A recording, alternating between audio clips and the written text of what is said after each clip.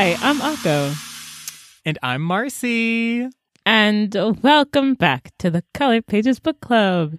That's right, it's a bi-weekly podcast that focuses on fiction, fantasy, and magical realism written by writers from colorful backgrounds.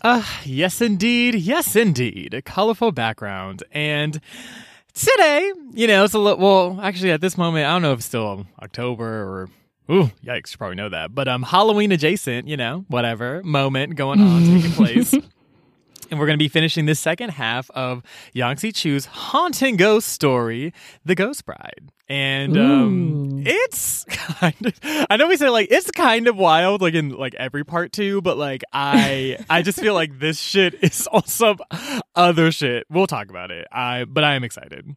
Yeah, there's definitely some twists and turns. Yeah, maybe it's November now or whatever. Maybe you guys are like eating your candy and you're like, what a successful Halloween. And you're like, let me listen to this episode and get spooked out. Ooh. Anyway, before we get to this,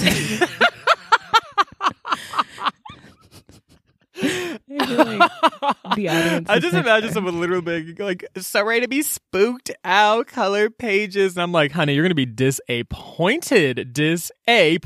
But, yeah, you might be, moderately invested, but maybe not spooked out entirely. Although right. It's a creepy book. I feel like if you actually read it or something, it might be. Okay, anyway, I have a question. Oh, lovely. What is your question? Okay, in this book, the main character / ghost in general, actually, can just travel into people's dreams. So, if you could travel into people's dreams, whose dream would you go into and what would you do? Oh my God.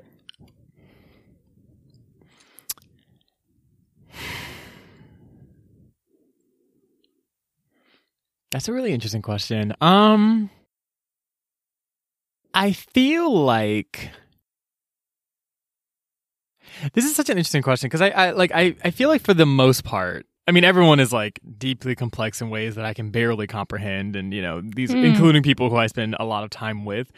That being said, though, I will say for most of my like I guess closer friends or peers, I feel like there tends to be like there's a level of vulnerability that like we share with one another that makes me know that like okay, like even if I don't know like the full 100% of your experience, like I feel like you're giving me what's going on for the most part. So I feel like I would probably want to I think I would actually go into my parents' dreams. Oh. Just because I feel like, I don't know, sometimes with them, both of them really, my mom and my dad, I feel like sometimes I wish that there was a bit more openness in our relationship, a bit more vulnerability. And so I think especially with my dad, I think it'd be an interesting opportunity to just kind of see like, okay, what is like in your subconscious? Like, how do you like think of shit? What are your actual feelings on like XYZ thing?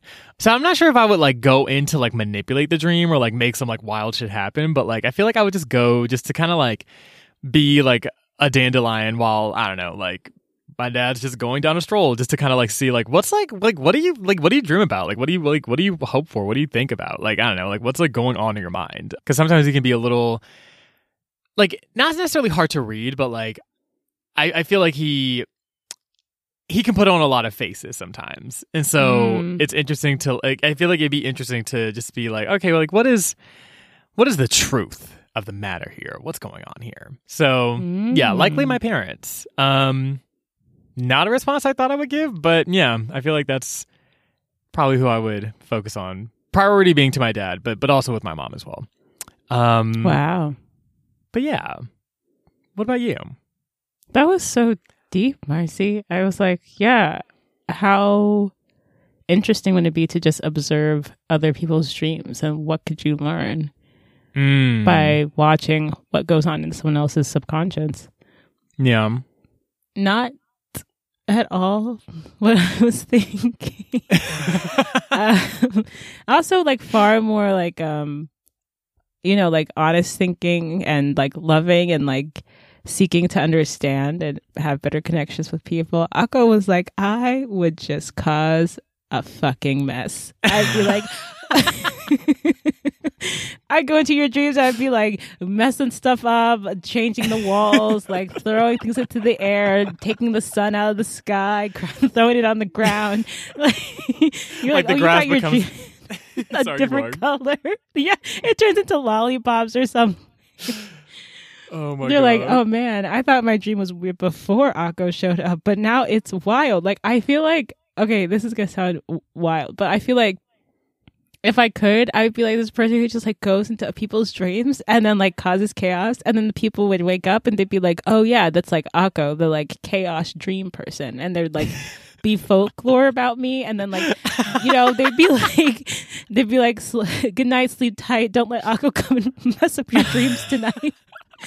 Or like, you know, you like wake up and you'd be like, I think Akko visited me last night, and you know, that's how you would describe like a really wild dream.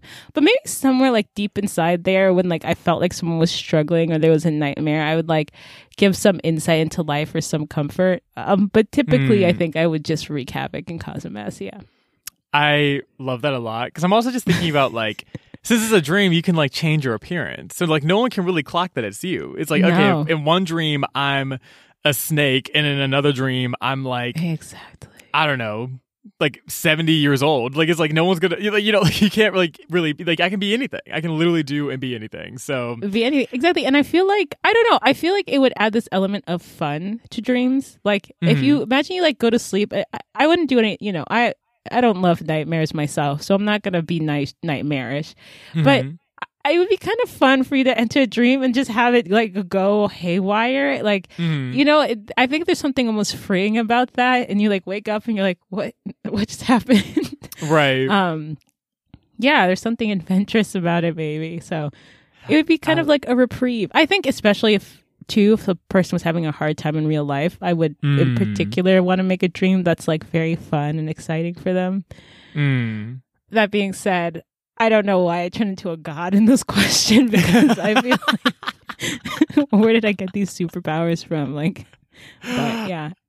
I mean, it sounds like you wouldn't necessarily be like well, I guess it depends on the person, but like I don't see that as like terrorizing. I just see it as like very wild and like maybe inconvenient at best, but also too, girl, you're having a dream, like who cares? You know what I mean? Like, okay, so what if like you're in a meadow and then all the grass turns into banana peels? You know what I mean? Like whatever. Like it's just, it is what it is. We're here, we love to see it. If the sun is shining red, like it is what it is. It's fine. It is what it is. But also I feel like, to be fair, like what if you could, like, you know how people do like dream therapy or something? Like what if you were, maybe this is a book, but what if you're like a psychiatrist or something now, but maybe you're evil? Anyway, let me finish the plot. What if you're a psychiatrist or something who can like go into people's dreams, you know, and then like kind of like you were saying, except not with like a relative, and like really get to like use dreams to figure out what's ailing someone, and then like you could help them even in the dream, like Inception, but not for like capitalist gains, but to actually help someone. But then you could be evil, and then so interesting. Yeah, I love that. Damn, now I want to like shake up my response, but I already said it, so whatever. It's fine. Hell, you can add a part 2. I feel like I said 18 different things. But see, now I just want to do what you just said. That sounds like hella fun. I don't know, maybe I can like, we could go together, be like an apprentice and be like, it's like, okay, it wasn't like someone describes a dream and it's like, I want to describe it as like an Akko dream, maybe like a Marcy tier type dream. Like it wasn't like as chaotic. So yeah, something like that could be fun, but yeah. And can you imagine like you're sitting there like having a deep conversation with your father, and I roll up and I'm like, hey Marcy. And I'm like, oh my God, are you fucking kidding me? Like Akko, honest time and place, like please, like, oh, like literally any other time. Like, it's just like, can you not? You like put your tea down and you're like, Akko, inappropriate. Right. And then like butterfingers just start raining from the sky, and I'm like, God damn it, Akko. But okay, it's fine. Next time, tomorrow, I'll come back as, I don't know, a platypus in my dad's dream. So, but yes. Anyway, so listener, what would you do if you could traverse someone's dreams? Let us know, or don't, you know, to your free will. Do what you like. But yeah, I think we're gonna take a break. But if you see Akko in your dreams at night, you know what happened. You know, right. you know what it's about. Anyway. But we're going to take a break. And when we come back, we're going to get into the summary for The Ghost Bride Part 2. Yes. See you on a bit.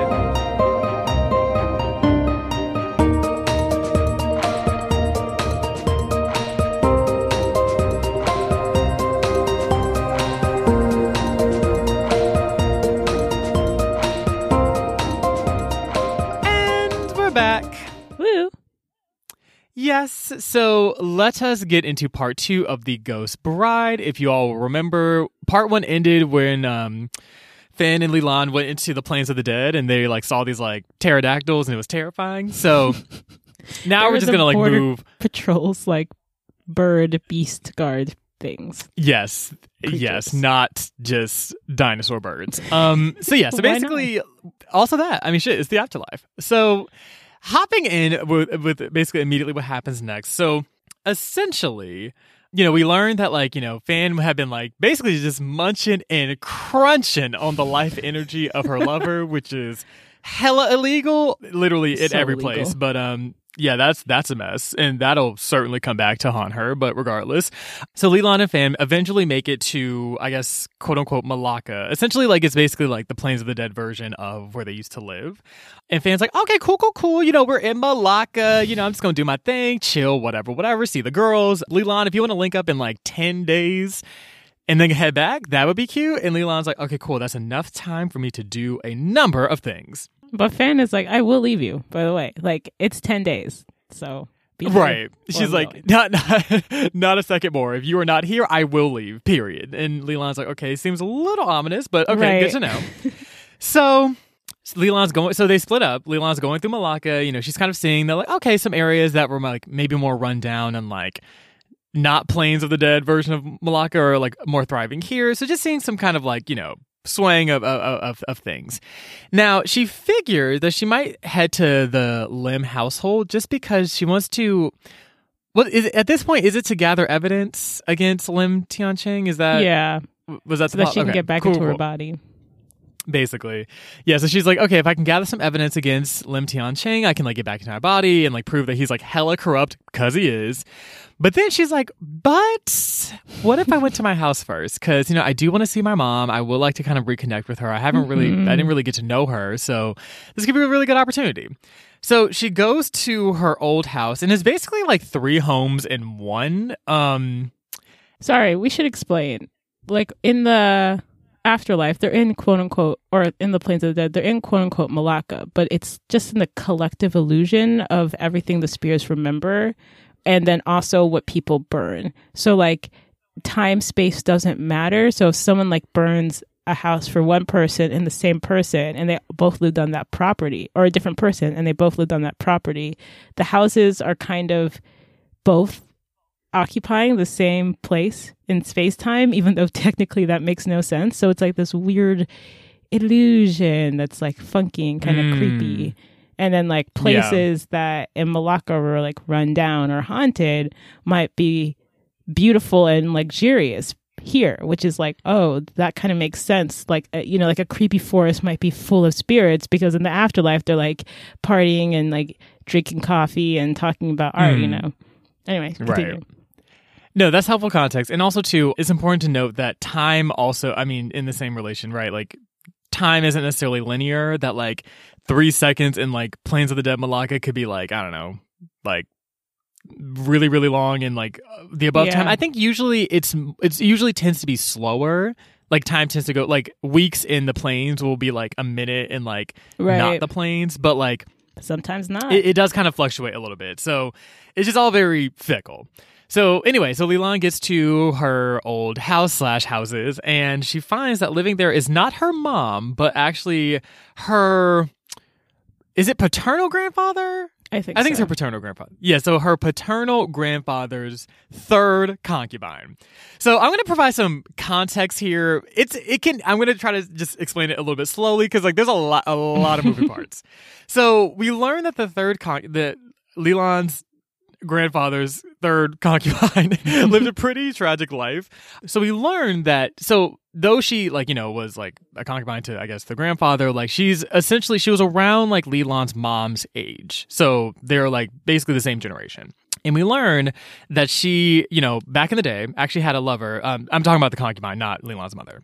So we learned that back in the day, she had a lover who got her pregnant, basically, and like she wanted to, be with with her lover and all of that, but like the lover was actually really into Leland's mom and not her, largely because Leland's mom had more of like a higher social standing and all of that.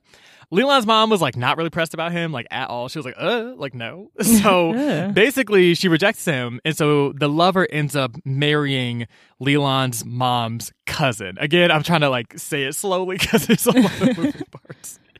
So marries the cousin. So basically at this point, the woman that becomes like the third concubine to the grandfather actually finds that she's really into Leland's dad, and she wants to like secure her position in the family by like having a son like with him. But like the dad, I mean, no surprise, is like really into Leland's mom instead. So the third concubine is like, girl, like everybody I'm trying to be with, like Leland's mom is just like fucking it up for me. Granted, she didn't call her Leland's mom because like Leland didn't exist yet, but she's like, Leland's mama is fucking this up for me. Girl, I'm annoyed as fuck. So one day she was just like, and obviously Leland's mom and dad like end up getting together. And so basically, the third concubine gets like super pissed. She's like, I'm so fucking mad. Like Leland's mom is literally ruining my life. So one day they like all are weird. Like, I don't know how this happened, but basically like they all ran into each other. Like, right. For plot convenience or something. Right? I don't know how the fuck. I'm like, did y'all go to brunch together? Like, whatever. Basically, they were all in a staircase together and they just like get to scrapping. Largely the third concubine is like, look, like she's ruining my life. Like, I'm tired of her. Like, basically they just get to boxing. A whole scuffle like plays out between the three, and somehow, some way, this is not funny. The third concubine ends up falling down the stairs and breaking her neck. So that's how she died. It sounds like she lunged for Leland, and then the father like got in between them, but then she lost her balance and fell down the stairs and broke her neck. That's what it sounds like. She lunged at Leland's mom. Yeah, who was holding Leland at the time. Oh, really? Oh, I didn't even know that. Because she was jealous because she had a baby, but her lover had made her report her baby, and then she couldn't have another one because she was married to Grandpa, I'm rich and don't care about anything. And so she was like, I am really upset and jealous, and life is unfair in this patriarchal system that pits women against each other. Okay, sorry, continue. Also, real quick, do we know her name? No. Because I feel weird just calling her the third okay, well. Okay, well, yeah, so thank you for that very important plot detail, Akko. So, so she dies, the third concubine. She's super pissed. And she's like, okay, how can I literally bring a pox upon their family? And she's like, oh, wait, I can actually take my spirit energy in the planes of the dead and use that to basically bring a pox to their family. Which is the same smallpox that killed Leland's mother, that scarred her father, and that left Leland in a fairly vulnerable state for a little bit, but we'll actually circle back to that in a little bit.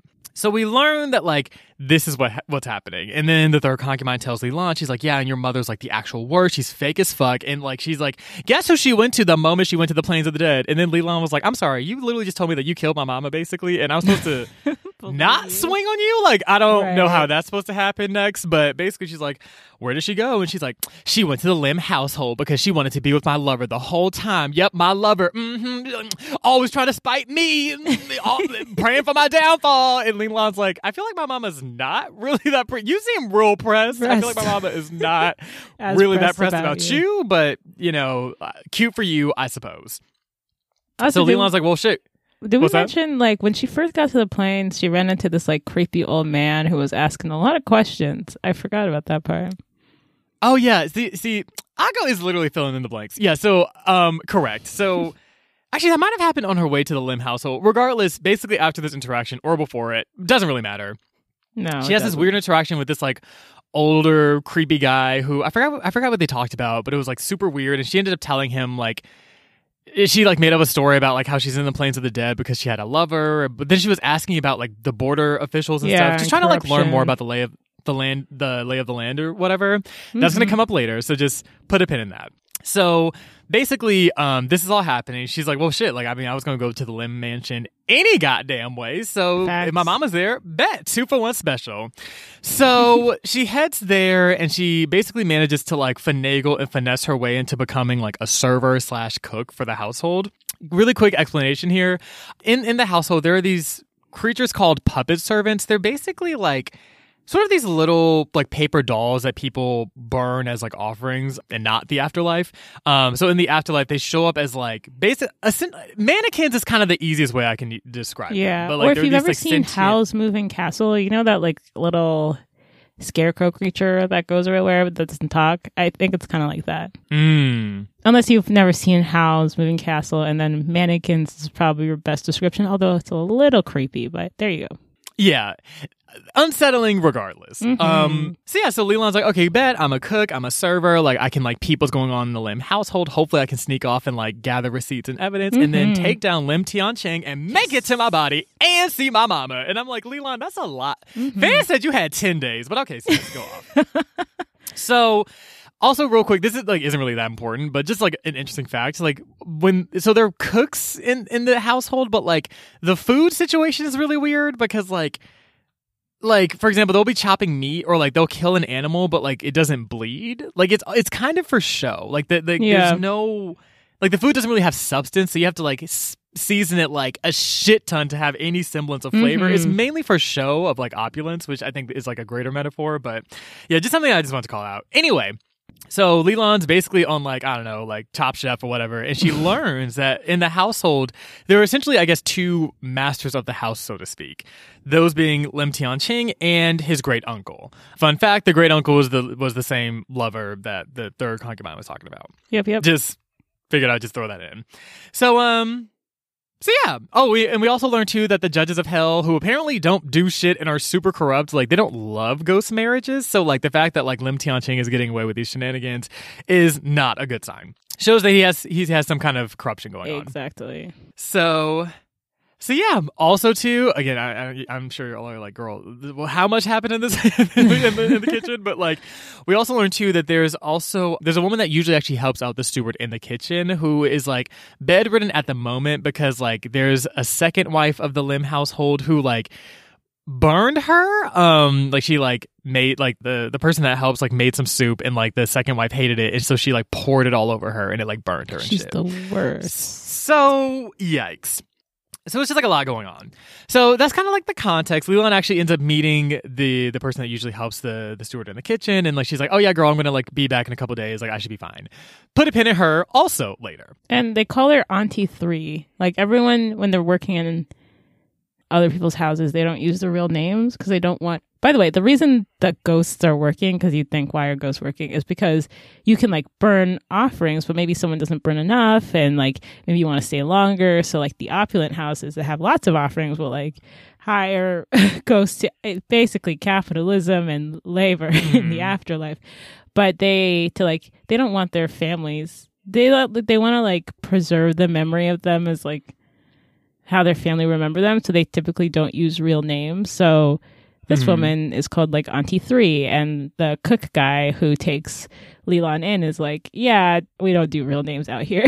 So anyway, for context. Definitely. So Auntie 3 is her name. So Leland, Auntie 3, the steward, the weird puppet servants are all like kikiing, and then a couple days later, there's like a whole party, and so the steward's like, oh my god, like we need a server. There's like super important people here. Like what are we gonna do? Like oh my god, and Leland's like, wait, this may be my chance. So she's like, I'll help. So she goes into the room and she sees that at the table are a bunch of like ox-headed demons, which yikes. And also we see it's like Lim Tianqing's like great uncle and the second wife, as well as like the old guy from earlier and some other people. And so Leland's like, oh, this is a group of motherfuckers I ain't really trying to get seen by. So she's trying to like keep it cute, whatever. There's like a weird puppet servant that's like, boop, boop, boop, la, la, la, like just like weirdly noodling its way throughout the room and like bumps into one of the ox-headed demons. And so the ox-headed demon in retaliation bites their arm off. And I'm like, so much. so like the steward's like, Leland, you grab the fucking arm, girl. What are you doing? And then Leland's like, oh, I ain't really trying to get that close. Also, a severed arm, like that's not really. And then he's like, I'm gonna need you. And she's like, oh, fine. So she like runs over, tries to grab the arm, like surreptitiously. But then like the weird guy from earlier, the old guy that was super creepy, like stops her. So it turns out his name is Master Ah Young, and he like catches her and he's like, wait, what are you doing here? Why are you working here? You told me you like had a lover. What's going on? Like, I feel like you're lying. What's going on? And Leland's like, oh my god, like, please, like I'm really just trying to like get. And then he's like, nope, stop the whole fucking party, everybody. We need to interrogate Leland. And she's like, are you fucking bro? Like. So now everyone's looking at her, everyone's gagging, everyone's like, oh my god, what's going on? Someone was eating soup, like the spoon is still in their hand, they haven't put it in their mouth. Their mouth again. And so so literally she's like, I just want to, and meanwhile the puppet servant's like doing the worm across the room, like just like literally being annoying as fuck. She's like, bitch, how the fuck did I end up in this situation? So they're like, Leland Ass is a damn spy. And I'm like, I don't know how we got there, but we're here. Well, she was, because she had been asking about the corruption, and Master Awang's like, well, why would she be asking those questions unless she was a spy? Which she kind of is a spy, to be honest with you. And she's not doing like a great job, but, you know. Right, like doing poorly, but like is low-key a spy. So, anyway, so of course this house has a dungeon, so they throw her in. Right, of and course.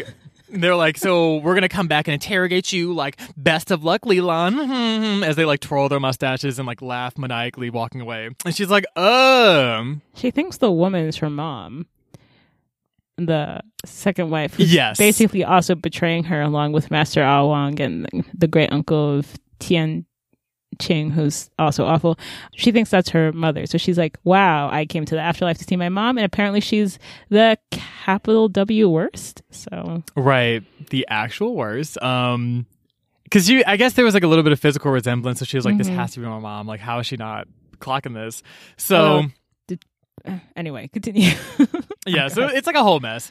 So Leland's like in the dungeon. She's like freaking the fuck out. There's like a puppet servant that's like guarding the door of the dungeon, which like I just feel like that was just generally a bad idea. Like, why the whatever. Yeah, so anyway, Leland's like, oh my god, how am I gonna get out? What's gonna happen? And so she like realizes that two things. First of all, there's a window in the dungeon, so like if she could like pry her way through, she can get out. Two, Erlang from earlier actually left her a scale, and he was like, if ever you need the scale, just blow on it and I'll come. And she's like, well, shit, I feel like I kind of need him. So she blows on the scale.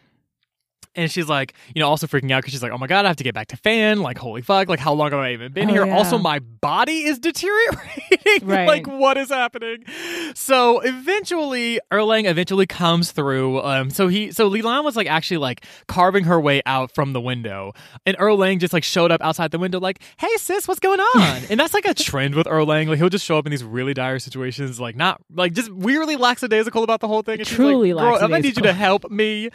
And he explains that like, oh, like being in the plains of the dead is hard because like he takes up a lot of qi and like it's just very Chi. it's just difficult. Oh, chi? Sorry. So he's like explaining that, and she's like, okay, cool. Help me get out of the goddamn dungeon. I don't really give a fuck about, you know, what's going on with your whole thing. Because she still thinks that he has, like, the face of a lizard. She's like, I don't really know who Erlang is, or, like, am I in more danger now that I'm with him? But whatever. Right. So basically, like, they manage to, you know, that she gets out of the window or whatever. Erlang also explains to her that, like, yeah, there's a bunch of corruption going on. Also, apparently Master Ah Young has been, like, in the Plains of the Dead for like mad long, like hella long, and everyone's like, bro, how is he still here? How is he still in the competition? Like, Mama should have gone to the Plains of Hell, like to the Judges of Hell, like literally centuries ago. Like, what is going on? So it's a whole corruption going on.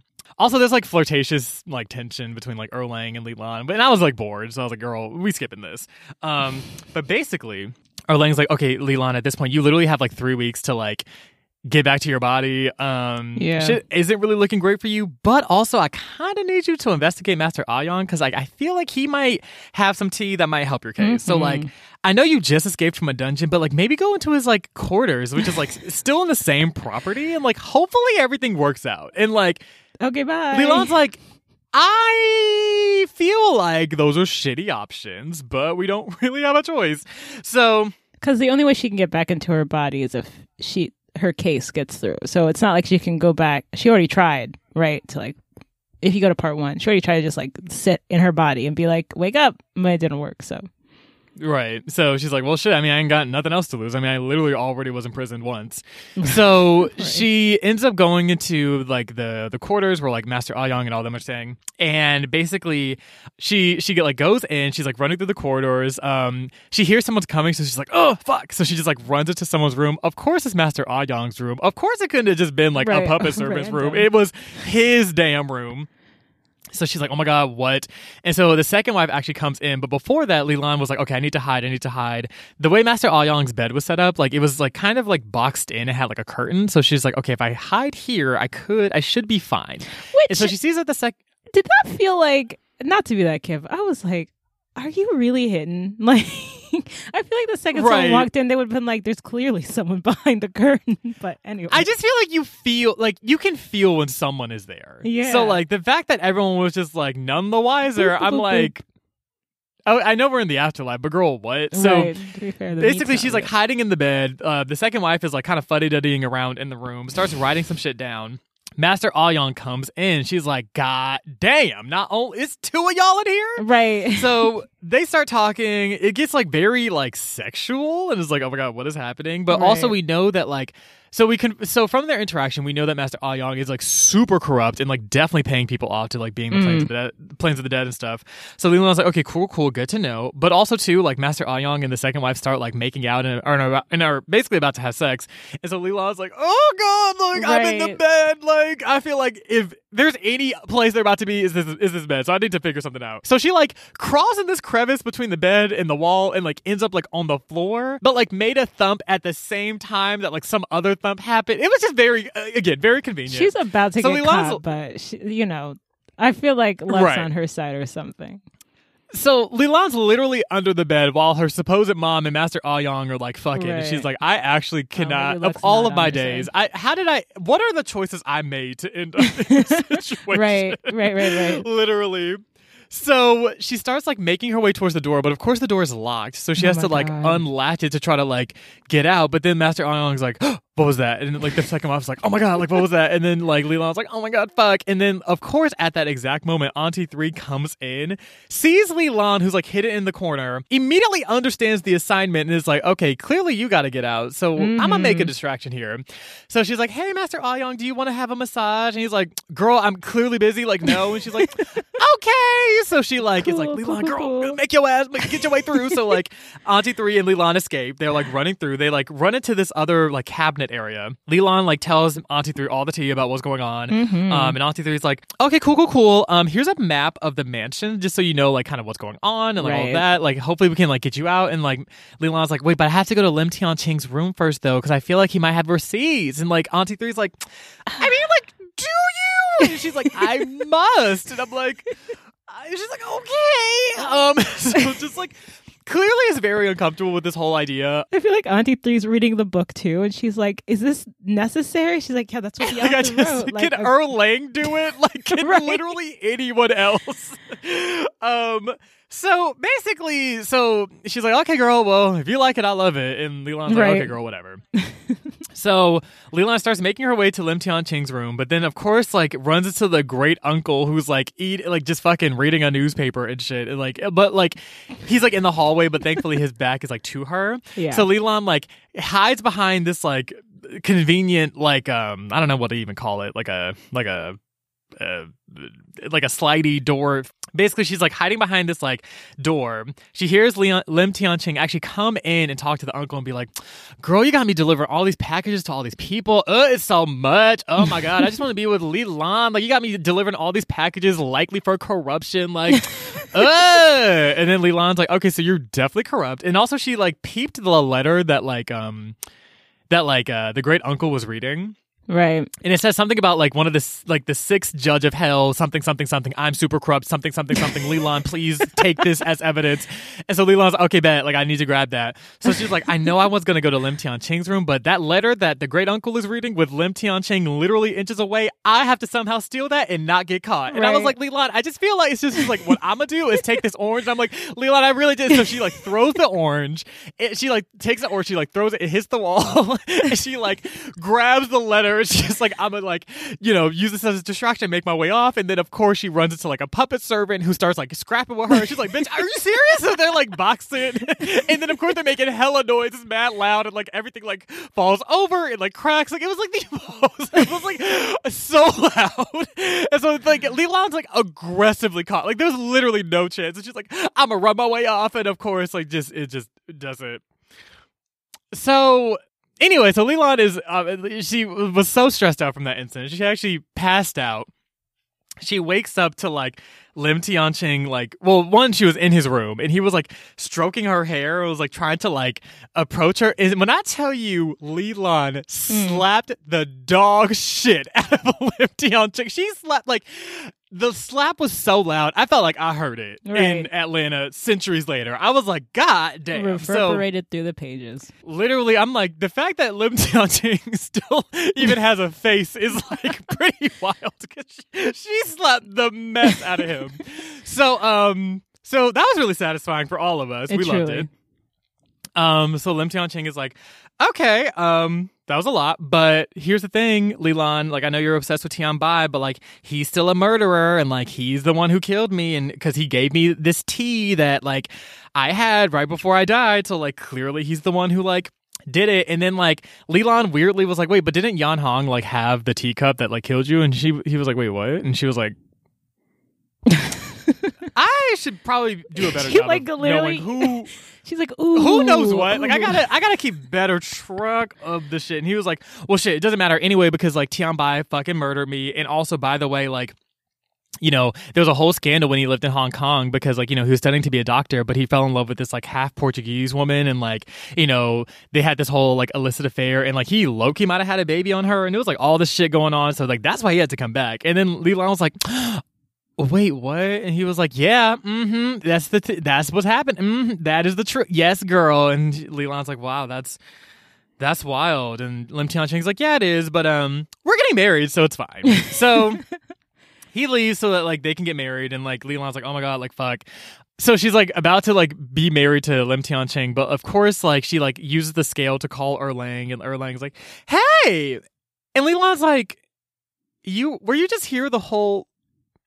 You were just watching all. You couldn't have just like. Do I really have to use the scale? To be fair, he can't like get to the Planet of the Dead because he has a lot of chi. So it's actually hard for him to get there. And like earlier, he basically said, "If you hadn't called me, I actually can't get here. I thought I could, but it looks like I was mistaken." You're like, aren't you an official? Don't you know how this works? And he's like writing on paper. I'm sorry, what? And you're like, okay, whatever, whatever. Right. Like, a mess. So. Basically, he comes and she tells him about the letter and all this other shit. And he's like, okay, cool. That sounds like great evidence. I'm going to help you get out of here. So Erlang leaves the room and does something, causes hella chaos. Yeah. Leland's able to like kind of like sneak her way out and like she's like running through because of course Auntie 3 gave her that map. So she kind of knows like kind of where to go and what to do. And so she makes it outside. She's about to like leave and get on like her horse and all that shit. Ends up talking to Auntie 3, who actually tells her that like, she's actually Leland's mother. And the reason why she, looks a lot older and all of that is because she actually used a lot of her sort of spiritual energy to make sure that Leland survived the whole smallpox situation when it came to her house. And that basically she's been working in the Lim household for, I guess just is it out of necessity? Like she just is like, I just needed. Yes, well, if you remember, like she can't go back to the house where her offerings are because the third concubine's there wreaking havoc. And 2, her father, I mean, I think if you read part 1, all he ever does is burn love letters. He's not even really burning food like that. So she's like, I don't have any prospects out here. Because her father is like, doesn't believe in stuff. And Ahmad kind of does, but I feel like the dad kind of doesn't let that happen in his house. So anyway, continue. Yeah, so it's just kind of like, oh, well, damn, that's kind of sad. And then like Leland's like, well, do you want to come with me? And like, her mom was like, well, like I'm like a little too frail. Like you should make your way back home. Like you actually have a life to live. Like, but know that like I was here, protecting you and all of that. Like, I love you down, girl. Oh, it was very sweet. And I was like, oh, damn. But then Leland was like, well, I need to get on this horse and get the fuck out of here. So thank you so much, Mom. Fawn's not even at the house anymore. Fawn's gone. Yeah, Fawn like left. Like she's like gone. So Leland's like, shit, I gotta catch up to her. So Leland gets on like her horse and she takes off. She calls Erlang again just to like check in, and like he's just like super beat the fuck up. Like he shows up just like bleeding everywhere, just looking a mess. And she's like, oh my god, oh god. Well, he was trying to buy her time, so he was like fighting off the border demon people. He also like told Fawn to wait and not go in yet, and then he had to like boot back into Auntie 3 to get her the horse. So he's been like doing a lot of stuff, and then he, fighting the demons, and I guess I don't know. He's bleeding. It's just a lot of shit going on. And Leland's like, oh my god, that's wild. And then like the weird birds from like part 1 start like coming after them, and like Leland like takes some meat that like Auntie 3 had given her and like drops it on the ground to distract them momentarily, but eventually they catch up to them and like start attacking them, and then Erlang turns into a whole dragon. He does. And starts fighting them off. And Leland's like, I've just seen a number of things in my time in the Plains of the Dead, and frankly, I'm ready to get the fuck home. I am so tired. Like, you are a dragon? Okay, girl, sure. So basically, because of the distraction, she's able to make it back to Fan at the gate where they could like leave the Plains of the Dead. But she sees in the distance that like Erlang, while it looked like he was winning at first, like he starts like losing the battle against the like pterodactyls. So like basically he kind of sacrificed himself to make sure that Leland could escape. So, yeah. So Leland is understandably a little devastated. She's like, great, Arlong died protecting me. This is the worst. Meanwhile, Fawn's kind of acting suspicious. She's like asking a lot of questions. She's like, I thought you were from the heavens. She's like, I'm not from the heavens. You said you're from the heavens. She's like, look, Fawn, I'm not from the heavens. She's like, well, where are you from? She's like, my name's Leland, part of the Lon family. She's like, cool. And Leon's like, I really wish Fawn would take a hint. So they're walking through this creepy, dark corridor. Asking all these fucking questions. Like, I'm clearly traumatized, girl. Right. I'm tired. I got my sandalwood horse. I don't know. I have strange feelings for Arlong, but maybe I'm in love with Tianbai. Look, it's very complicated for me. My mom just showed up. Anyway. So Fawn's like, yeah, interesting. Yoink. And she pushes her into the wrong door on purpose. God. Only Fawn knows which is the right door because Leland can't see any of the doors because she's still alive. So Fawn very creepily is like, hee, sorry, sis. And then like shuts her out. And it's very like Us, the movie Us, where her twin like tricks places with her.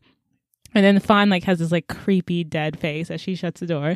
Leland wakes up and she's not in Malacca because she's definitely in a jungle.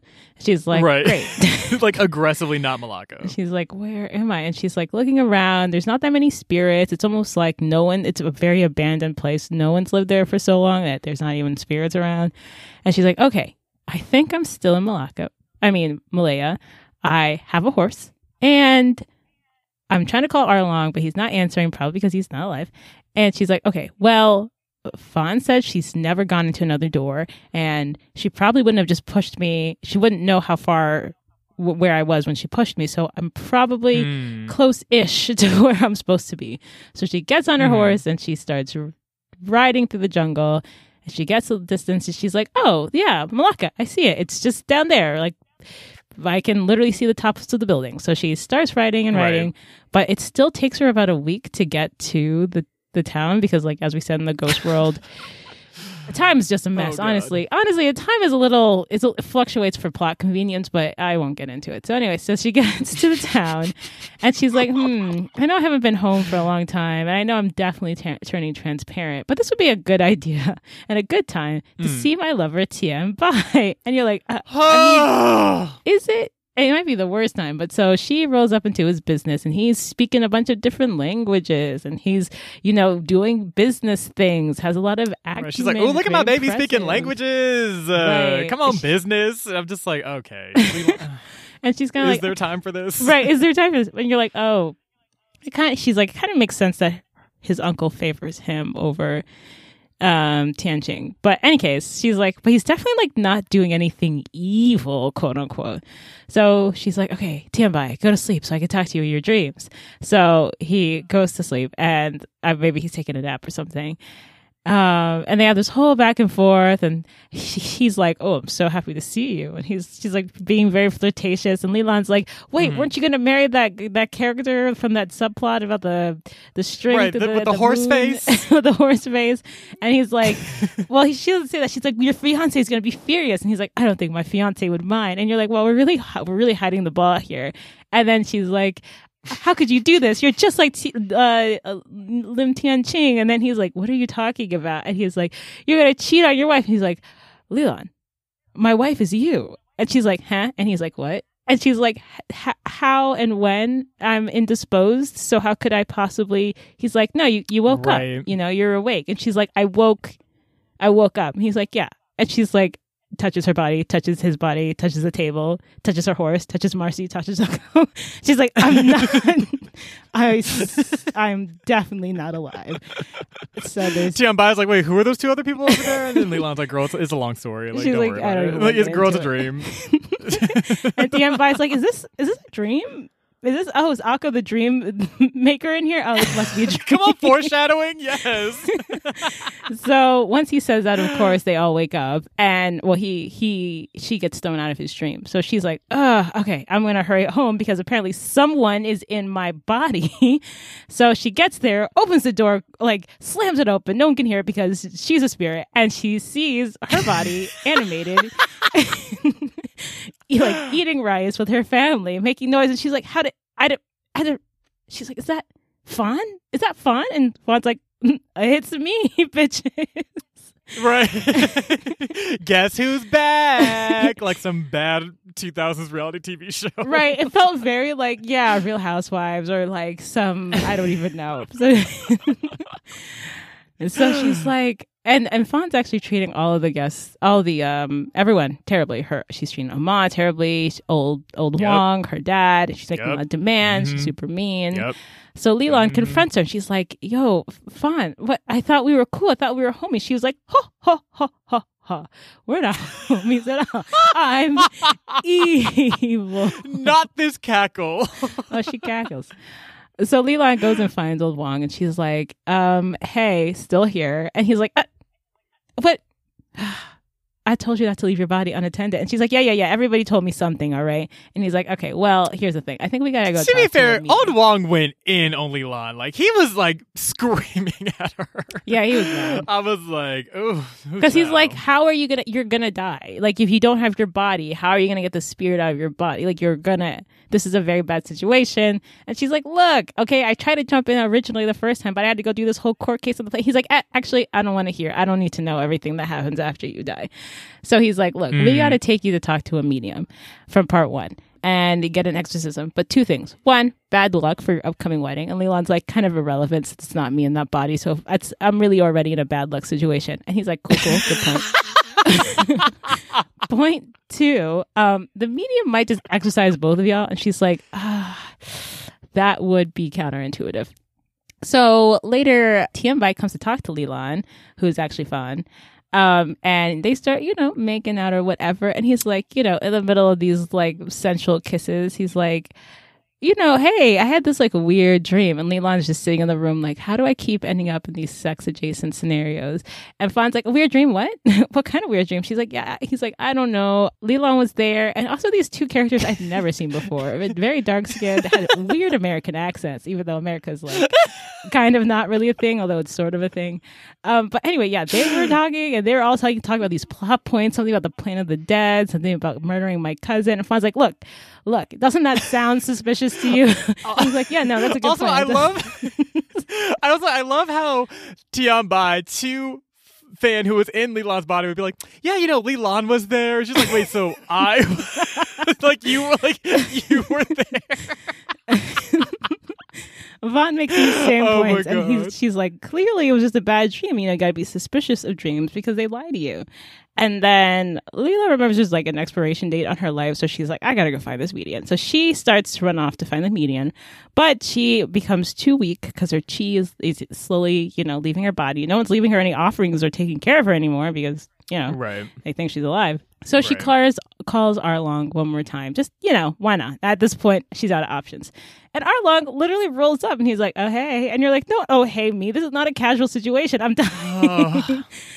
And she's like, I can't get back into my body. So he's like, hey, you know, your information is really helpful. Your case is being processed. And she's like, great.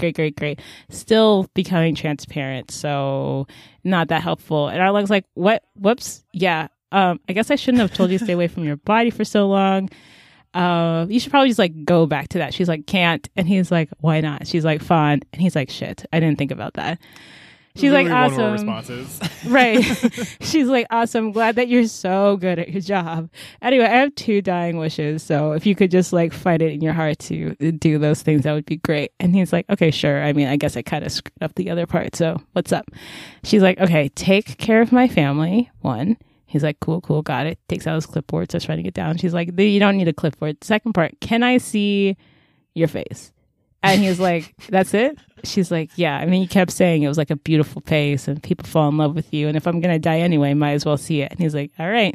So he takes off his little hat thingy. And it turns out he's the most beautiful man who ever Oh my lived. God. Yeah, he's a smoke show. And so even Leland's sitting there, she's like, huh, he's a smoke show.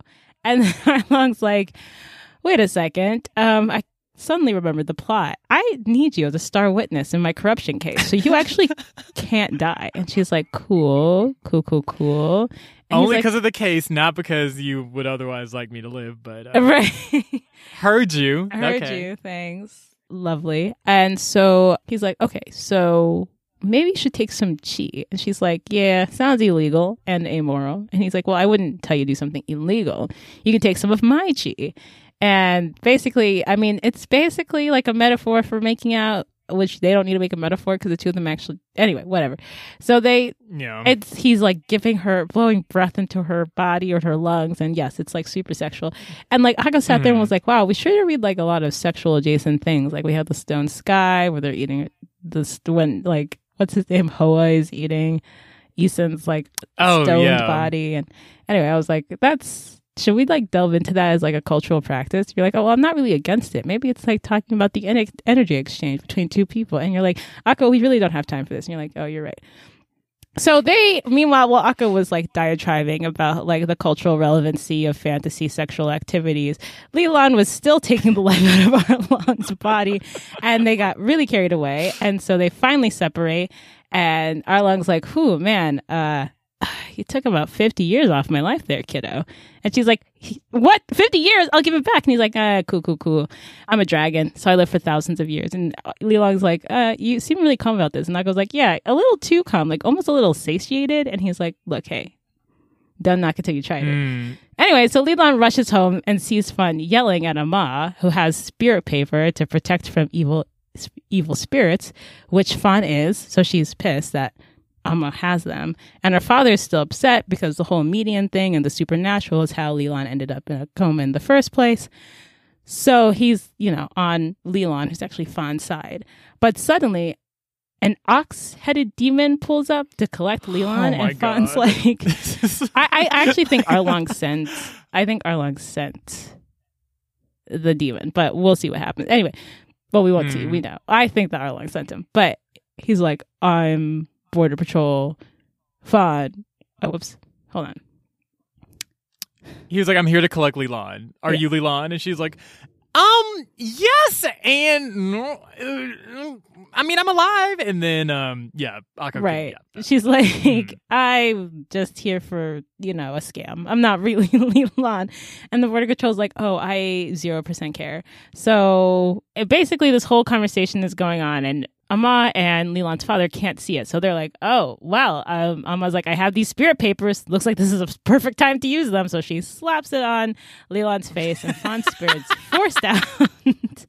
And Leland jumps back into her body. Oh, my God. And she's like, woo, I'm back.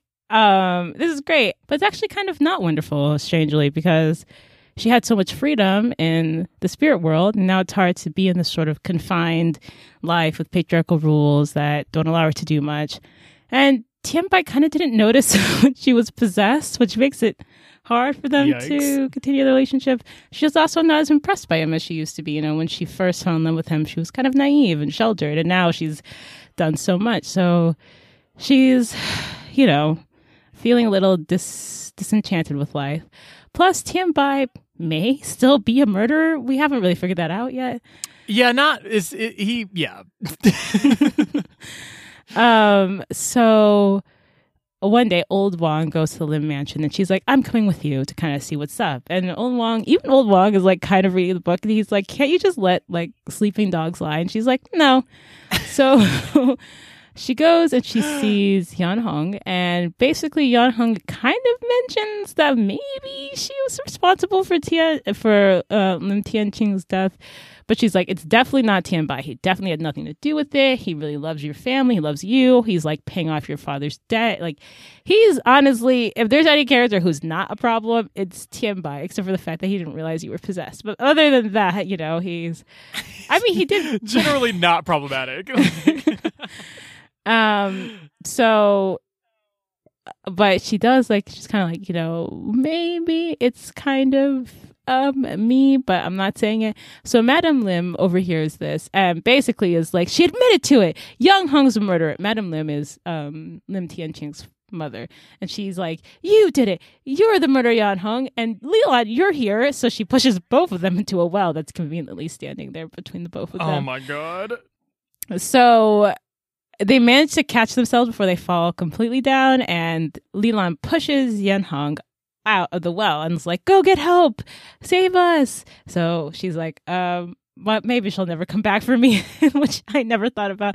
But Leland like slides to the bottom of the well and is like, well, you know, it might be a sad life, but it's an interesting life, and I was gonna die before, so honestly I kind of got a couple of extra months or years on this. And then she's like, oh wait, I still have that magical stone, which I guess might still work. So she blows on it, and Arlong rolls up again into this well. And you're like, Arlong, you're like always here. He's like, yep, I'm here for plot convenience. So she's like, cool. And they start making out ferociously because why not? And he explains, he's like, hey, so here's the thing. You're going to have an extra long life because I give you a lot of chi, and I'm a dragon. You're also not going to age, which it's going to start creeping people out after a while. We're going to start being suspicious. But hey, you could still have a good life with old boy. And she's like, not getting some really great prospects here. And he's like, well, look, here's the thing. You marry old boy. Then in 70 years, when things get too much to handle, I'll roll up and we can just be married and you can hang out with me. And she's like, you're really going to come back in 70 years? He's like, honestly, I kind of like my woman a little older anyway. You're a bit young, which is true since she's 18 and he's a dragon who lives for thousands of years. So she's like, cool. Anyway, she's like, but he's like, honestly, my life is not that glamorous though. Like, I go from house to house, like looking for demons, doing detective work. And Akko was like, honestly, that kind of sounds cool. And Leland's like, yeah, I agree. That kind of sounds cool. He's like, well, my plot point's now over, so I'm going to disappear. Tell me in 2 weeks how you feel about this. So Leland's like, interesting. Luckily, Tianbai rolls up at this very minute and pulls her out of the well.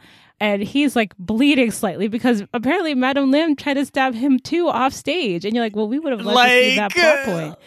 Oh, yeah. Arlong also tells her while he's still here. So, like, roll back the tape a little bit. He's like, oh, by the way, Lim Tianqing's in jail.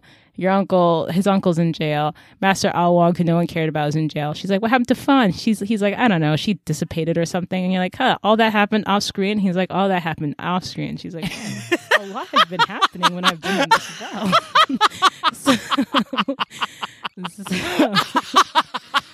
Similar to Tianbai had a whole plot point off screen with Madame Lim. We got 10 pages of Leland being mad as shit at Fan for like just being in her body as shit, but all that shit just Okay. Off screen. So anyway, second wife, no idea. Okay.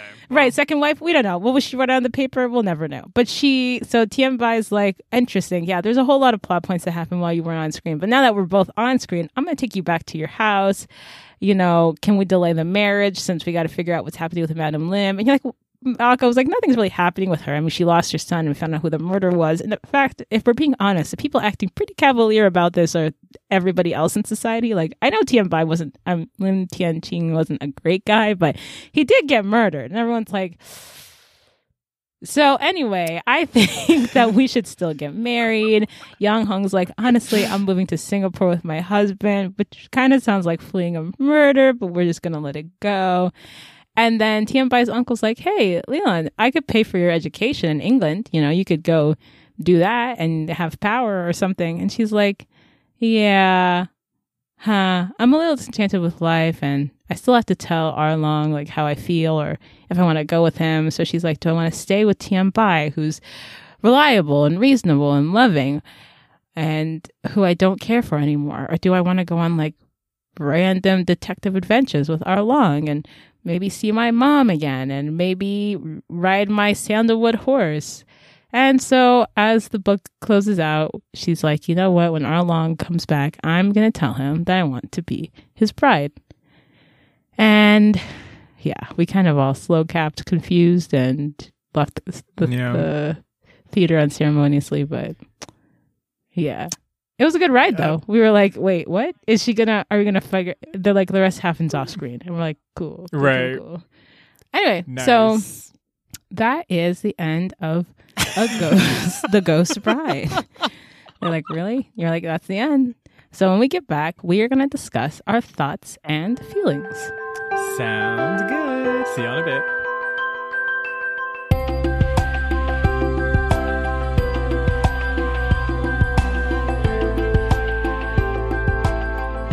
And we're back. Woo. So, like we always do, we'll just kind of give our, I guess, overall thoughts and then get into the nitty and the gritty. Mm-hmm. So, this book is really interesting. It kind of gives me, like, Kingdom of Souls Part 2 a little bit in that, like, but not nearly as, like, ridiculous as that book was. Like, okay, I found that, like, there are just some issues with this book as far as like pacing and like, you know, just some other details that we'll kind of get into. But like overall, I just found it really interesting. Like I could like barely put it down. Like the part where like Leland was like in the dungeon, or like when after like, you know, Fana was like in her body and she was like, what the fuck is going on here? Like, you know, when she was like pushed into the well with like Yan Hong, like it was just like so much interesting shit. Like it was just very captivating in a way that I was like, I just really appreciated like the writing and like just how the scenes were depicted, because it really did like catch you as a reader. I was like, yeah, what? Like I would literally pick up the book and be like, okay, I'm gonna read like 10 pages and then be sitting there for 2 hours reading like 50, you know, like it's just like I was just like that happened a lot. So really, really interesting. Definitely enjoyed just like kind of the reading experience. Overall thoughts, like I mean, certainly I like the book. You know, I like Leland's character. I kind of like this grand adventure she sort of went on. Ultimately, though, at the end, like I don't know, going off with Erlang was considered like, oh, like a level up or like an upgrade. But like, I'm still kind of like, I just feel like I wish there was a way for Leland to have still achieved that same degree of freedom without any of these motherfuckers. Because both Tian Bai and Erlang, in my opinion, weren't real, like, both had some pretty glaring issues that I was kind of like, I'm not, you spending the rest of your, like, damn near eternity with this man. I don't know. I just, yeah, that, the ending there, I'm just kind of like, I don't know. But it was kind of a nice journey to get there. Also, I'm sorry, I just found it hilarious when Yan Hong was like, yeah, Leland, you know, like after, you know, the whole well incident, she was like, yeah, you know, I did it. I was the one that killed Lin Tianqing. Like, it was me. And the whole book was just like, we don't really care. We don't care. We don't care. No one cares. We literally don't care. And I was like, that is hilarious. But yeah, I don't know. So kind of a quirky reading experience. Certainly some things that I'm like, I'm not sure if other books would have gotten away with some of the pieces here, but like it was a charming ride. I liked the adventure. I enjoyed it. What did you think? Yeah, I really liked it. I think, one, the descriptions are really beautiful. I like, they're whimsical and creepy and magical, and the world building is really, really cool. I think she takes, it's mainly Chinese mythology and mixes it into this sort of real world situation in a way that I found really compelling and just sort of gorgeous. I can't overstate how gorgeous her writing style is. It's amazing. Definitely. And you really feel, like you're in the world that she's describing. The food scenes and the cooking and, the haunting ghouls. And there was a scene where she was like talking about how in the Plains of the Dead, there was like this huge mansion, but in the real world, it was actually like a creepy forest, which everyone never went into because they could, hear like creepy, like cackling voices. But it's so that juxtaposition, right? Like, this like beautiful scene in the ghost world is actually like this very creepy, haunting scene in the real world. I just love that fantasy element of it, and the fact that time and space bends in this place so that there's houses on top of houses and streets that lead to nowhere or somewhere. It was really cool to like be in that world. I also want to point out that her descriptions of people are not skin tone based, which I really, really, really appreciated. I noticed because there wasn't much talk about people blushing, but there was a lot of talk about, the way people's faces emoted. And when I read it, I was like, this is... I don't know if it's because, Malaysia is a place where like a lot of different races and a lot of different skin tones exist. And so she was conscious of that. I don't know if that's a conscious choice or she just writes like that. Either way, I thought it was I really like that. I think people take an easy way out with descriptions. And when you take the easy way out with descriptions, you typically are going to describe in a very Eurocentric fashion. So in my mind, when I was reading, I was like, wow, she really watches people's faces and actually draws people's faces with her words. So I really like that. I really liked the complexity of family. When she went into the Plains of the Dead, there were things that were unresolved. There were issues. There were ancestry. And there's a point where Yang Hong's like, marry Tian Bai and you guys just like cut off all this ancestral stuff. And her point, I don't think her point, well, she could have many points, but we forget in older empires or older ways of being, families were kind of restrictive. Like the thing restricting you was your ancestry, was this long history that everyone was carrying with them. And a lot of the reason people moved around or left was to escape those very like ties that bind. So I thought that was really interesting. It's just like you forget about what past empires or past cultures or past people were restricted by. Like what was the system that was restricting them?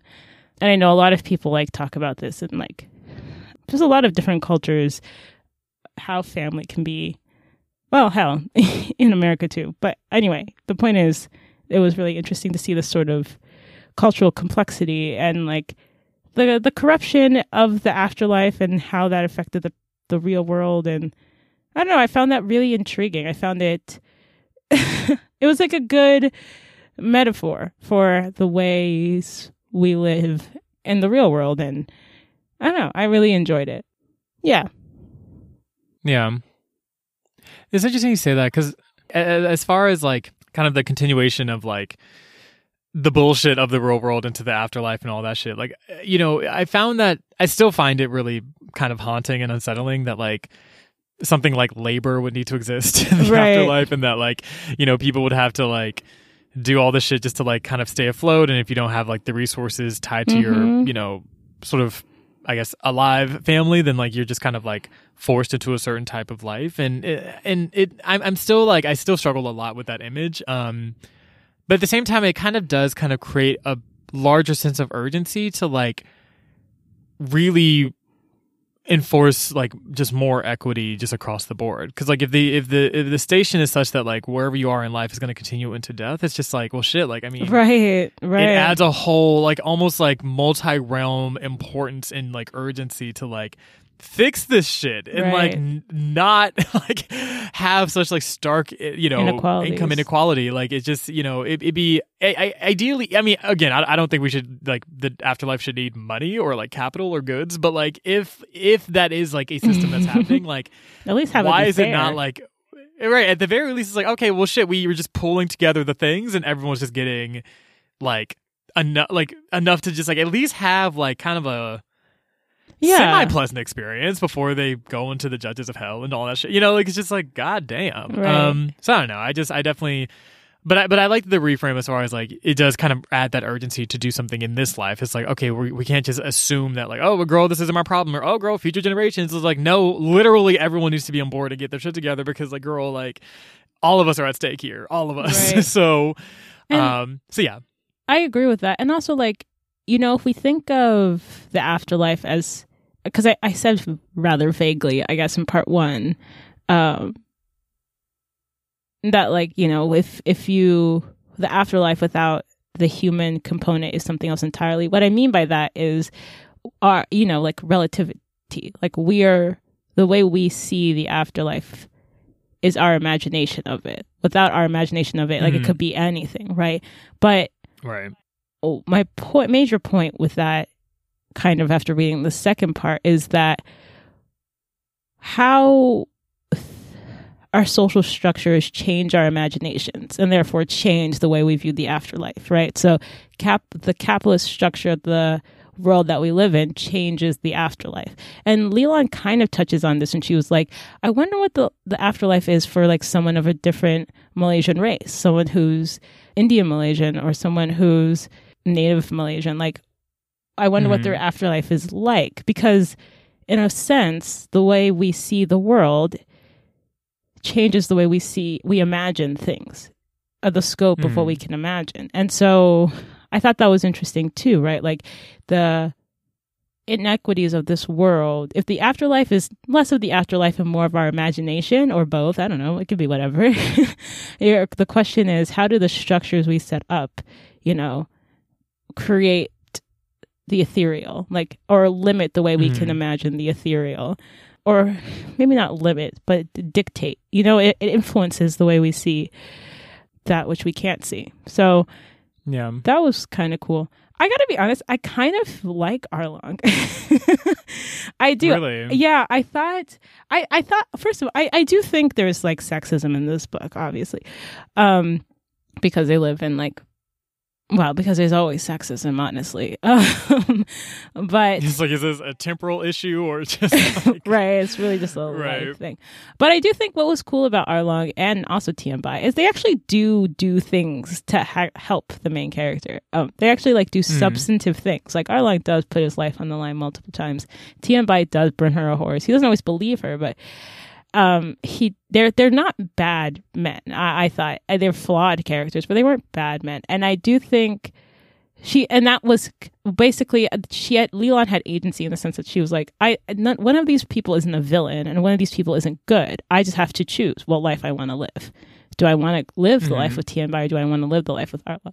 I felt like she was more of herself with Arlong. I mean, the quips were like kind of annoying, but in a sense, I did get what the author was trying to get at, which is this sort of playful teasing dynamic of people who feel more egalitarian. Whereas Leland, I think, felt really kind of naive and less powerful than and indebted maybe to Tian Bai, even though she really liked him. And also, she was so young. So Tian Bai is like the first person she ever kissed, like, so she was like swooned. And then she lived this whole life and she learned more. And she was like, oh, Tian Bai is a great person. It doesn't make him any less of a good person, but that's not the life I want to live anymore. And I found that really, really compelling. Actually, I liked it. I liked that she sort of chose to live a different life. And I also kind of like that she didn't go to England. Like that narrative of like, oh, I can go to, like, there's always this juxtaposition of like, I can see the world. I go to England and get an education, which I never would have gotten here. And she's like, no, I actually choose to be in my culture, but be in my culture in a way that's more freeing in this like weird detective ghost realm thing, which I don't know, sounds kind of fun. Yeah, so I I really liked Leland's development. I thought she went from being a believably naive sort of young girl who makes a lot of mistakes that you're like, wow, what a terrible decision, but like understandably, to a character with like way more agency and like depth and understanding. And I thought that was cool. I thought that was a cool way to write the book. So yeah. No, that's real. That's real. I mean, I agree. I don't think either Tianbai or Erlang are like bad people. I guess for me, sometimes I struggle with sort of the Erlang situation just because it's like he's just so much older than her. I feel like that's always a part that I like in these kind of fictional realms of like, oh, I'm dating someone who's like damn near immortal, but like I'm of like legal adult age. It's like, right. I mean, but like legal adult age, like that idea is like kind of scripted upon the assumption that we're all gonna live like completely a certain time span. When you're living like so long, like I mean, yeah, 70 versus someone who was like 1,000. Like that's not like that's a whole. Like, truly, that's an entirely different human development kind of scale. So I think I always kind of struggle with like such huge age differences. Yeah. Age gaps, and also too, just like, you know, Erlang's like a dragon and like all this other shit. And like, yes, he's reliable to like, I like he did show up for Leland. Like, I mean, not for nothing. She kind of made it to the end of the book because of Erlang, but like it was sort of, I don't know. Like, I think too, like, I guess I wish there was a little bit more reciprocity in their relationship. Like, I wish there were more moments where like, you know, like it wasn't just like, you know, Leland being saved by Erlang, which again, nothing wrong with being saved by someone. I'm not trying to say like, right. Oh, like if you're in a vulnerable position that's like speaks negatively to you or anything, but it just seems like there's just a lot of power tilted in Erlang's direction that kind of makes me like yes, like you're fun, but like also I don't know, like I hope that this doesn't become like toxic and weird, especially if like she's living with you in this afterlife situation. It's kind of like, well, I guess I mean she would have lived that same. She would have been alive anyway, but yeah, I don't know.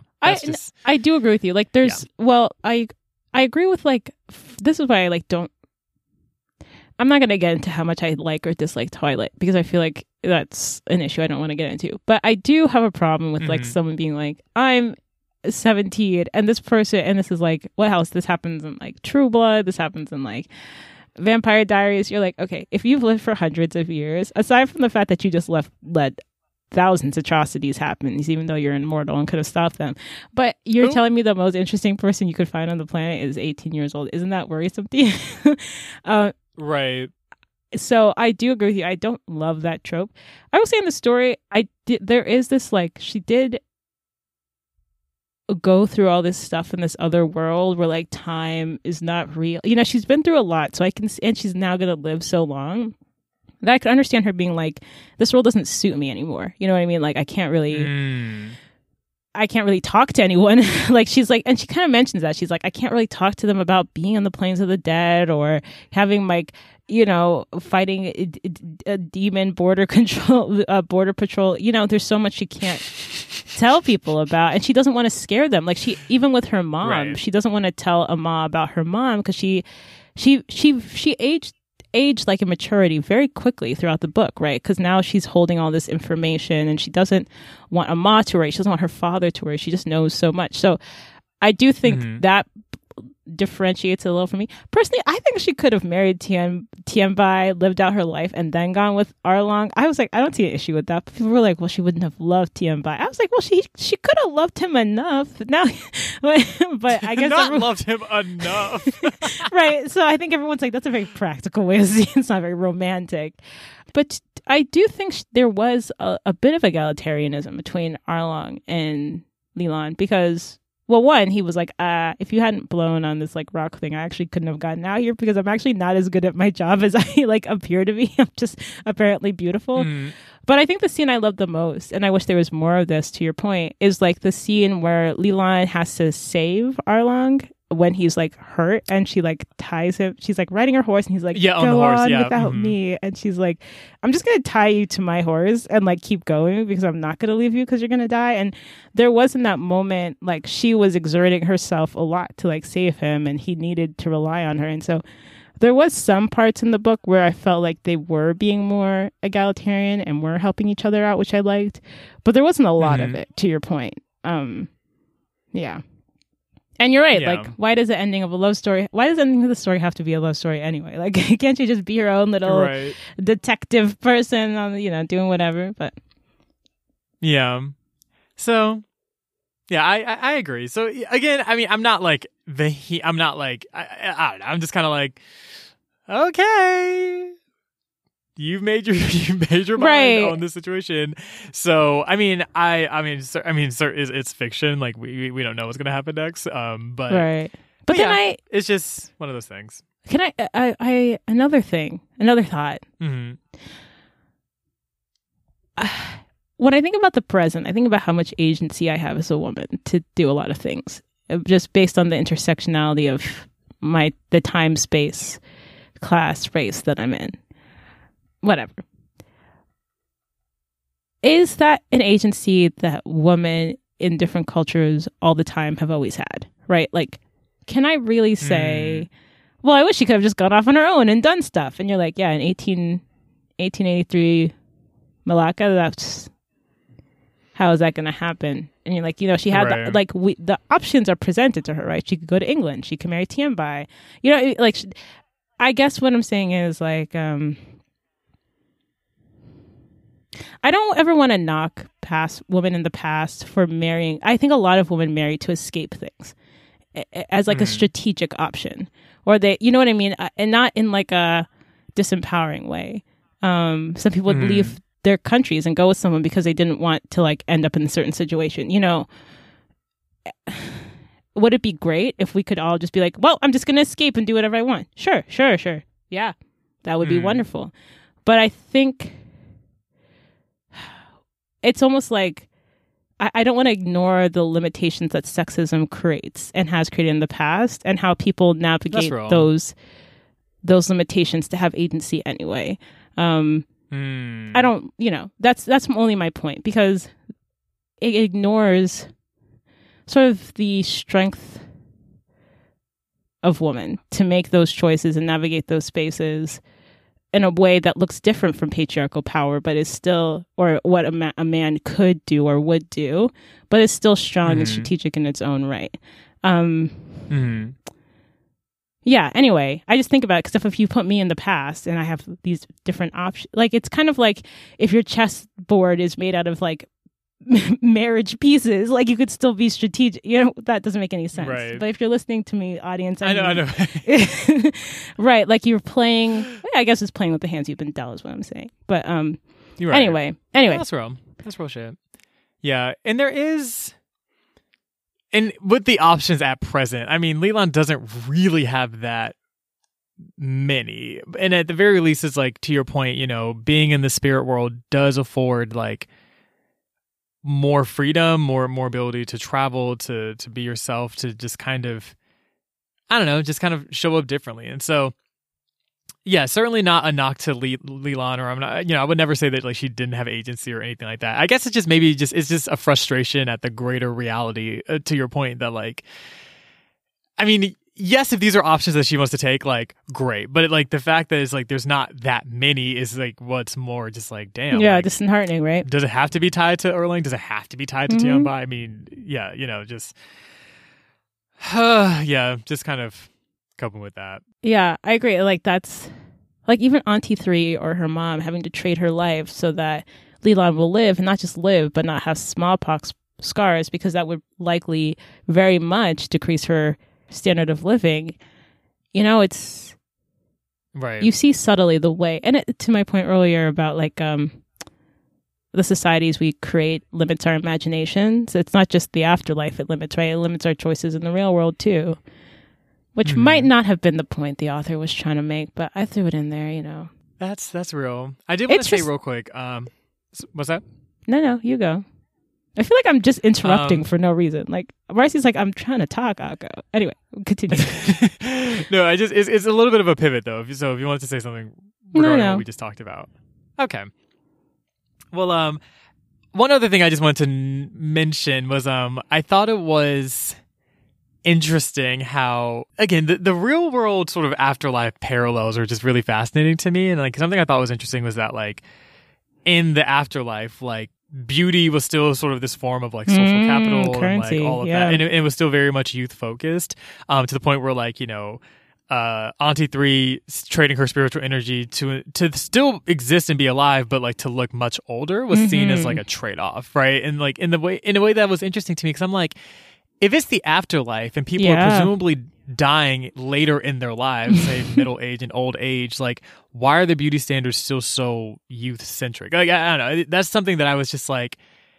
And I think it just speaks to the bigger kind of like, you know, the same inequities we see in life are the same ones we see in death. Even it just almost points to like just the absurdity and the nonsensical nature of it all. It's like, why is a youth standard of beauty? But how does that make any sense? Right. You know, like that to me was like such a glaring, like, I wouldn't even call it like an oversight or anything like that. But I think it really was sort of like it kind of reframed that reality. Right. And I was like, this is really just shows like the impracticality, but also like just the like staunch like reliance on these types of norms that like really don't make any fucking sense like at all. And like both in the real world and also, but especially in the afterlife. In the afterlife, right? And in a way, it like turns. This book isn't a satire, but in a way, right? To your point, look, we're making it a satire. No, anyway, to Marcy's point, yeah. It's absurd for youth to matter in the afterlife, where ostensibly you're going to live either forever or you're going to be reincarnated. You know what I mean? Or you're going to turn into space dust. But that absurdity kind of makes you realize like how absurd it is in the real world that we care so much about this thing that we have, and in a way, the way that like time space doesn't matter, and the way nothing really makes any sense in the planes of the dead. You start to see like how farcical these sort of social norms are, but also how restricting they are, like how much they truly do affect your life. Yeah, I don't know. Having it in the spiritual realm was kind of a cool way to sort of point out the flaws in our normal societal issues in reality. So I think you make a good point about that youth thing. Great point, as per usual. Thanks. Yeah, so just thought that was interesting. But aside from that, you know, this book is not, you know, not without its flaws, but certainly overall, I did really, really like it. And even though I'm like, Tianbai, Erlang, like, I think for me with Erlang, I think it's just like his whole negging thing. I think that's just what bothers me about him. I'm like, why always just, whatever, it's fine. No, you're right. There's definitely that trope of like, it's such an annoying woman. And you're like, what? Like, why? Right. It's like you're just constantly putting her down. And like, that just, and then Tianbai being like, I need a woman who stands by my side. You're like, girl, like, chill girl, shut up. Like, it's so annoying. Fuck. I do think I would have liked to see, you know, I was reading up about Malaysia because sometimes I like to read. And I guess the show is evidence of that. But anyway, and I did realize there's like a lot of different cultures, a lot of different types of people. And I would like to have seen sort of more of everyone else in society as well. Just because it's cool to kind of see other people. I don't know entirely the politics of Malaysia or anything like that, but when I should, I'll read some more. Okay, I know a little bit, but not enough to speak on it to an audience of people.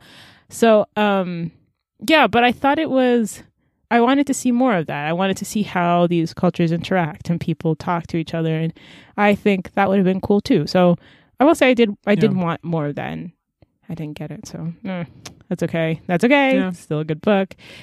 To Marcy's point about the pacing, okay, I'm just going to say this. The author is a great writer. And if she wasn't as great as she was, some of these pacing issues would have been far more glaring. Because if you notice at the end of this book, it got wild. And I was like, there is so much happening. But you're like, okay. Right. I was like, yeah, your writing is good. So I'm in it for the ride. Like, we'll see it to the end. But but I enjoyed it. I really did. I think if you're looking for something just fun to read, that's interesting and just beautifully written, I think it's really worth reading. Yeah. So absolutely. Couldn't agree more.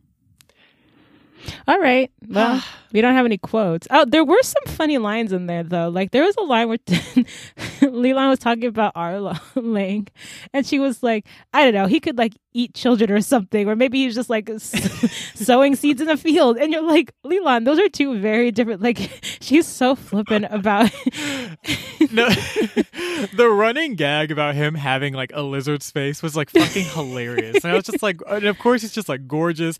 Also, I don't know if this is intended to be funny, but, like, the scenes where the scenes where Leland and Erlang were making out were so, I was screaming. Leland was so damn dramatic. Like, she was like she's like, oh, my body turned to wax. I felt like I was about to pass out. I'm like, was it that deep? Like, a kiss? Oh my God. I was like, listen, if you like it, I love it. But it was giving Erlang so much. I was like, child, this is so, I'm like, Leland is literally like circling around the earth several times during this kiss, and I just don't really know what to do. Like, I've just never kissed someone like that. Maybe I'm the issue. Maybe I just haven't had the experience that Leland has. But I was just like, God damn. So yes, I was literally like kikiing reading that part. But yeah, I found that page. Okay, it's so funny you mentioned that. I found that section of the book hilarious. I don't know why. Every single thing, like, between them, like, cackling in this well and whatever was going on, I was like, this scene is so funny. I can't stop laughing. Right. But I was thinking about it, I was like, I've never kissed, like, a divine creature. Like, maybe it is, like, a different experience. You know, like, I've never made out with a dragon. Like, no one has, because dragons aren't real, and even if they were, they're probably not shapeshifters. But like, right. Anyway, we're off topic. I was like, well, I like the sexual freedom and agency here, but it was a lot. She was like melting into a pool in the bottom of the well that was already a well, and you're like, oh, this is too much. Like you said, though, you like it, I love it. I know. I was just like, go on, and again, going back to those. I feel like ever since you said to me, I just find it really weird that people will make out in like very high stakes situations, usually like immediately before death and like things like that. Yeah. And I'm like, ever since you said that, I'm like, I can't unsee it. Like every time that happens, happening. I'm like, I mean, y'all are in a pretty, like, could this happen later? Yes. Absolutely. It could happen. It doesn't need... You're still in the well, but okay. But I will say, I was impressed that it didn't happen when they were like trying to escape the pterodactyl beast creatures. I was like, honestly, that would have been chaotic. That would have been way too much. This time I was like, okay, honestly, you know, Lim Tianqing has been jailed, so is his uncle. You got your body back. This is lower stakes than typical for when people make out, but you're still in a well, so. Anyway, thank you for someone seeing my point about that. It's one of my pet peeves.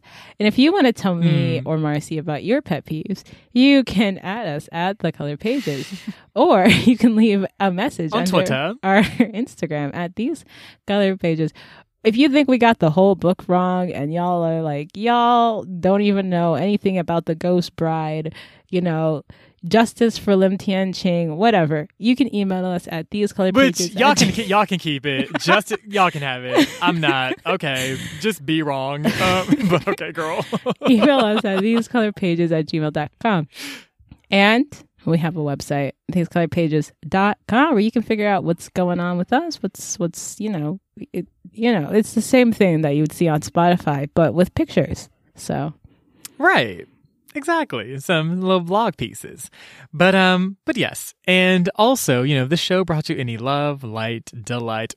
Yes. Please just feel free to leave us a little comment or a rating wherever you're listening to this podcast. Could be Apple Podcasts or not. Totally fine. Truly. And also, if you just know someone in your life that you're like, you know what you need in your life right now? Fucking dragon making out scenes in a well. Like, if that's like your tea, then like feel free to just like send this along to that person. Like, no context, like don't even like, just literally a link and that's it. Like, that's all it takes. We certainly love to see it because it helps our community to become even more just colorful and lovely, and we love to see the engagement there. We do.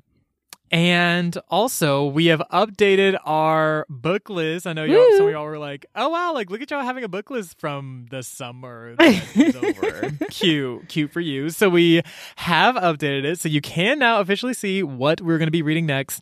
And our next book will actually be my choice, which is called The Bone People by Carrie Holmes. So super excited for that. Should be cute or whatever. But between now and then, Akko, is there anything else we should leave our listeners with before we head out? No, just until we see you next time, remember to stay colorful.